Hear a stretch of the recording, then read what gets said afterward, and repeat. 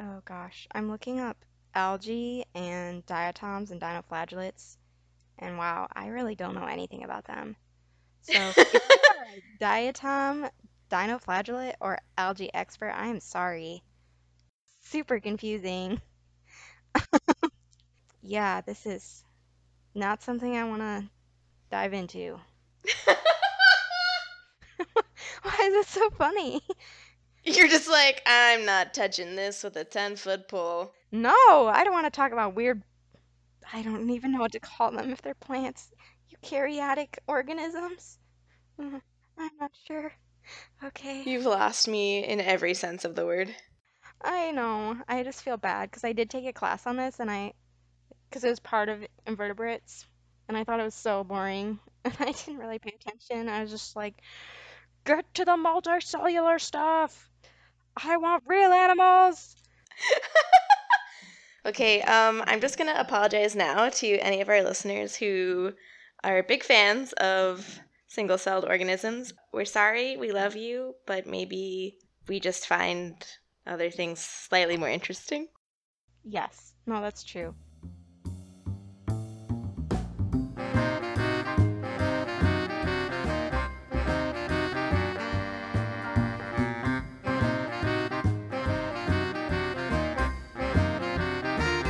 Welcome to Fauna Facts, a quasi-educational, fully humorous discussion of animal facts you hopefully didn't already know. I'm Grace, And I'm Mads. and today I wanted to talk about photosynthesis. Is this gonna be about animals? Yes. Yeah. Do you think I know anything about plants? No.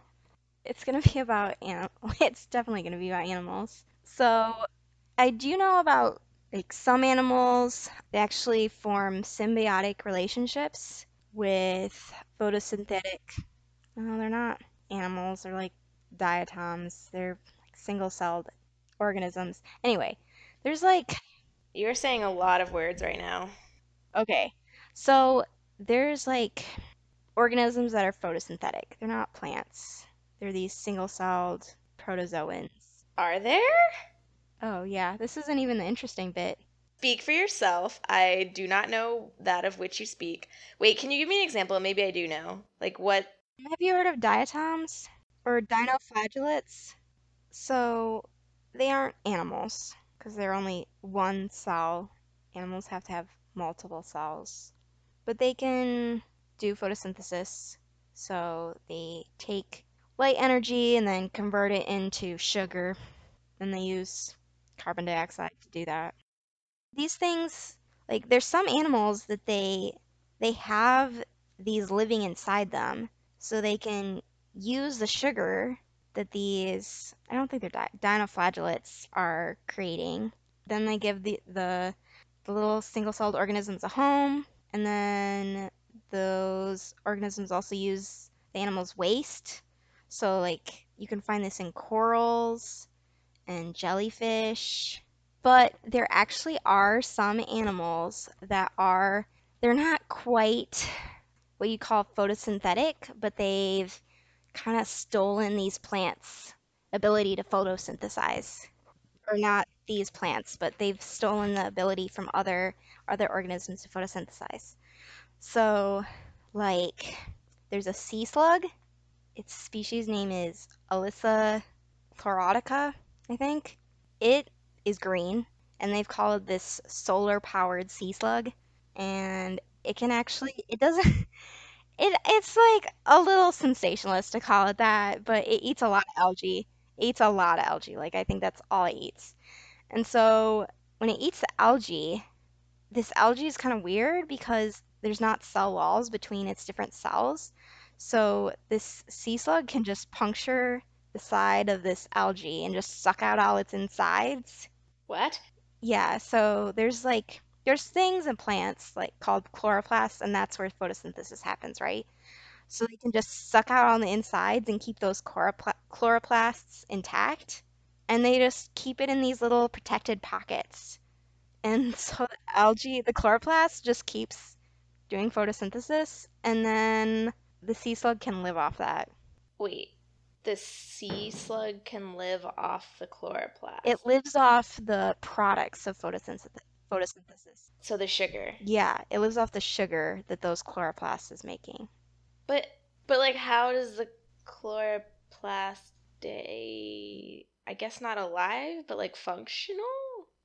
That's a good question. So people have been looking into that because at first they're like, okay, it's not actually doing photosynthesis. The slug is just digesting these chloroplasts really, really slowly, like for 9 months, because that's how long these chloroplasts can actually last in the sea slug. But then they did some work looking at what genes were being turned on. And so, when I talked about corals and jellyfish have a symbiotic relationship, so they have a symbiotic relationship with these photosynthetic organisms. The sea slug also turns on the same genes that you find in corals. So they're like, oh, so maybe it's not digesting it. They also keep their body from digesting it, but there are a bunch of things that they don't know why this happens. Like the processes of cells are controlled by the nucleus, and they digest the nucleus that controls these chloroplasts. So they don't know how this is happening. They just know it happens. Whoa. It's really weird. It's a really pretty sea slug, though. Really? Yeah, I mean, it's not like the really colorful ones, it's just green, but I don't know, I think it's pretty. I mean, sea slugs generally are. Yeah, it's just looks like a big, really pretty lettuce leaf, kind of. Do you want to hear about the other maybe photosynthetic animals? Slightly photosynthetic animals? You know I do. Okay, so the other one I'm going to talk about is the spotted salamander. So this is a pretty common animal in North America. They're those pretty, I don't know, I think they're pretty big. They're like 4 inches. They're black and they have yellow spots. And they've known for over 100 years that algae grows on their eggs. So salamander eggs, they look like frog eggs. They're kind of gelatinous. But what they didn't realize until recently was actually the algae is inside the egg. What? And actually the algae is not just inside the egg, it's inside the embryo. What? Yeah. And they're like, that's really weird. So this is the first time that a vertebrate has this symbiotic relationship with algae, or with, I guess, a photosynthetic organism. Actually, not just algae. And it might not be symbiotic. So when you have a symbiotic relationship, kind of implies that both parties are benefiting, Mm-hmm. but from what they've looked at, it seems like the algae is just super stressed out. It's not a good environment for it. And the salamander embryo is actually, it uses the sugars that the algae is giving off. It's suppressing its immune system so it doesn't just totally obliterate the algae. But the algae is probably not very happy. So they're trying to figure out why the algae is even there, if and what it's getting out of it, if anything. Whoa. So it's kind of weird to look at this egg and then it's green and there's this little baby salamander in there. Wait, but how does the algae get in there? That's a good question. I don't know. I'm assuming, I mean, hmm. Like, I mean, post egg laying or no? I guess it can transfer oxygen in and out. I think it can transfer water in and out of the egg. So maybe algae can get in and out. Hmm. So, I mean, the only reason we don't have things growing inside of us is we have pretty good immune systems that keep them out, right? Skin helps, but you're breathing stuff in, you're eating it. Right, but not when you're a fetus. That's true. I thought that's what you meant. I was like, no algae is getting in. Oh, no, no. Unless your mom's eating a ton of algae, but then her system's destroying it. That's a good question. I don't know. I didn't even think about that. I don't know how to answer that. That's okay. This is why it's nice to have somebody who knows things with somebody who doesn't know things, because I ask the questions that you might not think to ask. It's true. Patting myself on the back, I guess. Not what I was trying to do, but Good job. Good job. Okay. And the last one is an insect. I swear I didn't know about the insect first. I found out about the insect example last, but I was going to include it. please. Aphids, specifically pea aphids, and I guess this is an insect, but it's a two-spotted spider mite. They're called spider mites because they spin webs. I mean, they don't spin webs, they just make like this webbing over things, over your crops that they're eating. They're a big pest. Gross. So, yeah, they study these things in pest insects. So, these guys, they don't actually know if it's photosynthesis, but it's weird enough, and they're getting some kind of energy from the sun. So, they create this compound called carotenoid, which is weird because usually only photosynthetic things like plants and algae make it. So that's what you want to eat to improve your vision, right? If you've heard of beta carotene or something like that. So these pea aphids, they can make it. And you can see which ones have more carotenoids because they're this bright green. And then the ones that don't have it are white. And the ones in the middle are orange. And so they found that the ones that have the most carotenoids have the most ATP. So ATP is you break down sugar to create this molecule that powers all the processes in the body. Like, that's the currency of energy in the body is ATP. So if you have a lot of ATP, you have a lot of energy. So the pea aphids with a lot of carotenoids have a lot of ATP. The aphids that don't have a lot of carotenoids don't have as much ATP. And then the ones in the middle, they stop making ATP when you turn off the light. What? Yeah, so if you turn off the light, their ATP levels drop, I should say. That's more accurate. So it's kind of weird. They don't know what's going on or why these things that eat a lot of sugar anyway and actually get rid of a lot of sugar, like get rid of it as waste because they have way too much, why they need to make more or so why they're even doing this. So that's, yeah, another unsolved mystery. Can you explain that again? They're making all of this, but they're not using it? Yeah, well, have you heard of honeydew? Like, Aphids produce this substance called honeydew. is this gonna be gross? No, I don't know. I mean, it's just like they kind of pee out a bunch of sugar. Ugh, yep. Okay, I didn't think it was that gross. It's just like the thought of like bug pee all over over your food, you know? It's just like, ugh, all right. Okay, if you have ever been parked your car under a tree and then it's sticky and it gets moldy and you're like, where did all this sticky, moldy stuff come from? That's probably honeydew and the Ugh. aphids living in that tree. All right. Because it's happened to me and I could not figure out why. And then my boss, who was an entomologist, was like, look at all those aphids! Put all that honeydew on your car. And I was like, ugh, aphids. Your life is just completely different from mine. Yeah. Well, I had to think about aphids doing that to my car. You have to worry about pigeons. And subway rats. Yeah, exactly. You're right. You know what? Potato patata or something. Right, exactly. Aphids. Pigeons of Nebraska. Oh my god.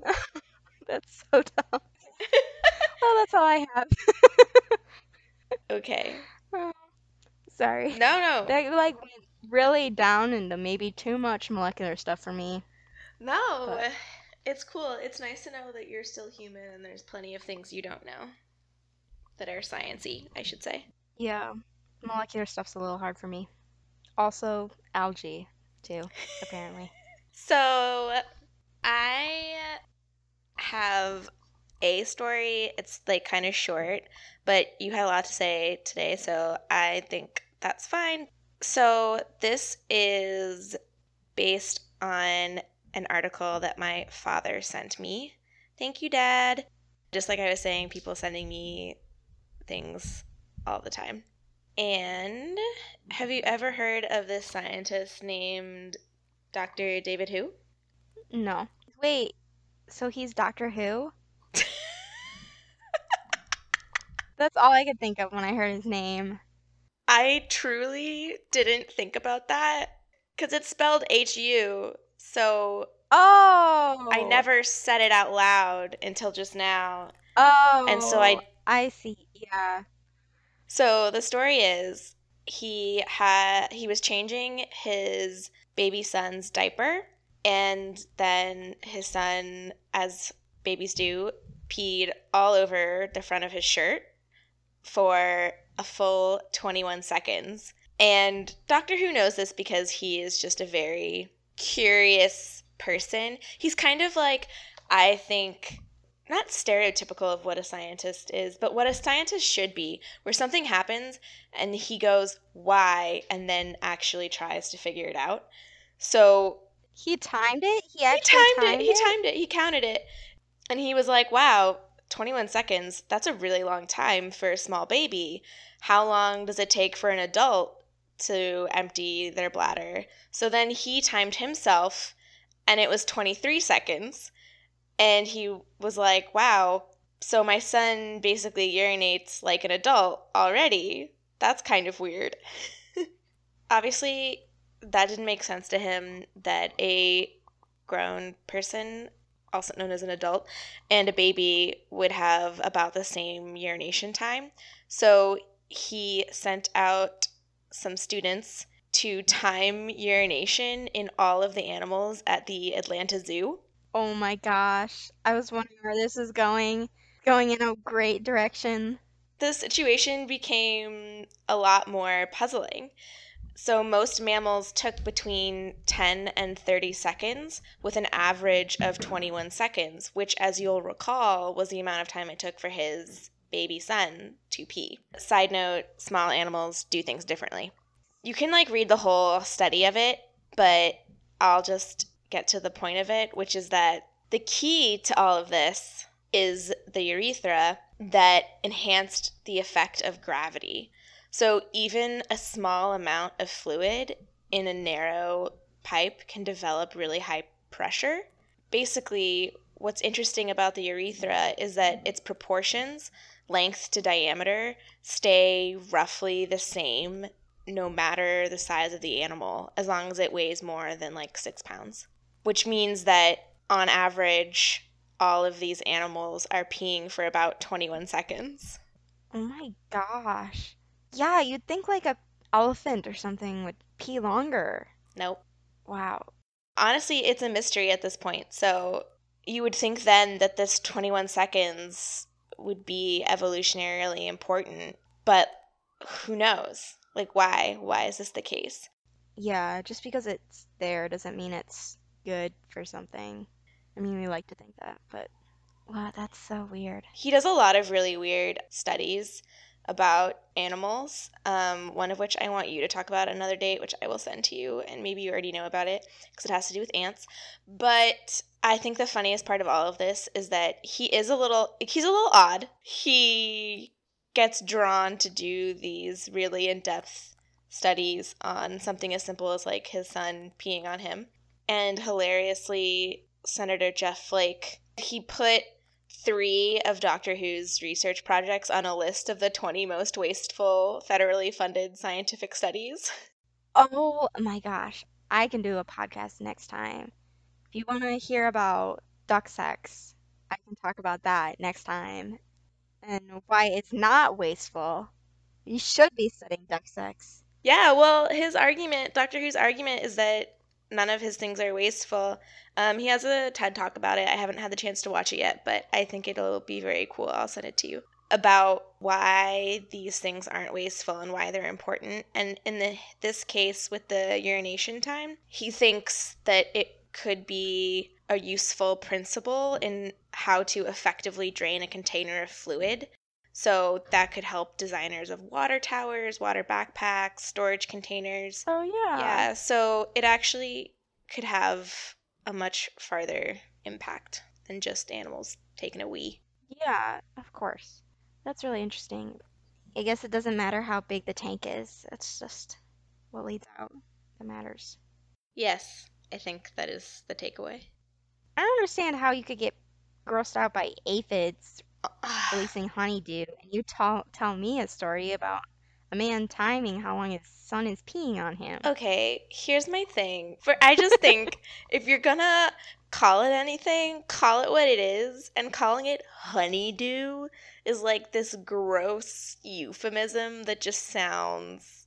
It's the scientific name. It's not scientific. It's honeydew. That's like the name of a fruit, and it's like sugary pea. It's literally a euphemism for sugary pea. It's it is scientific. I don't even know what to say to that.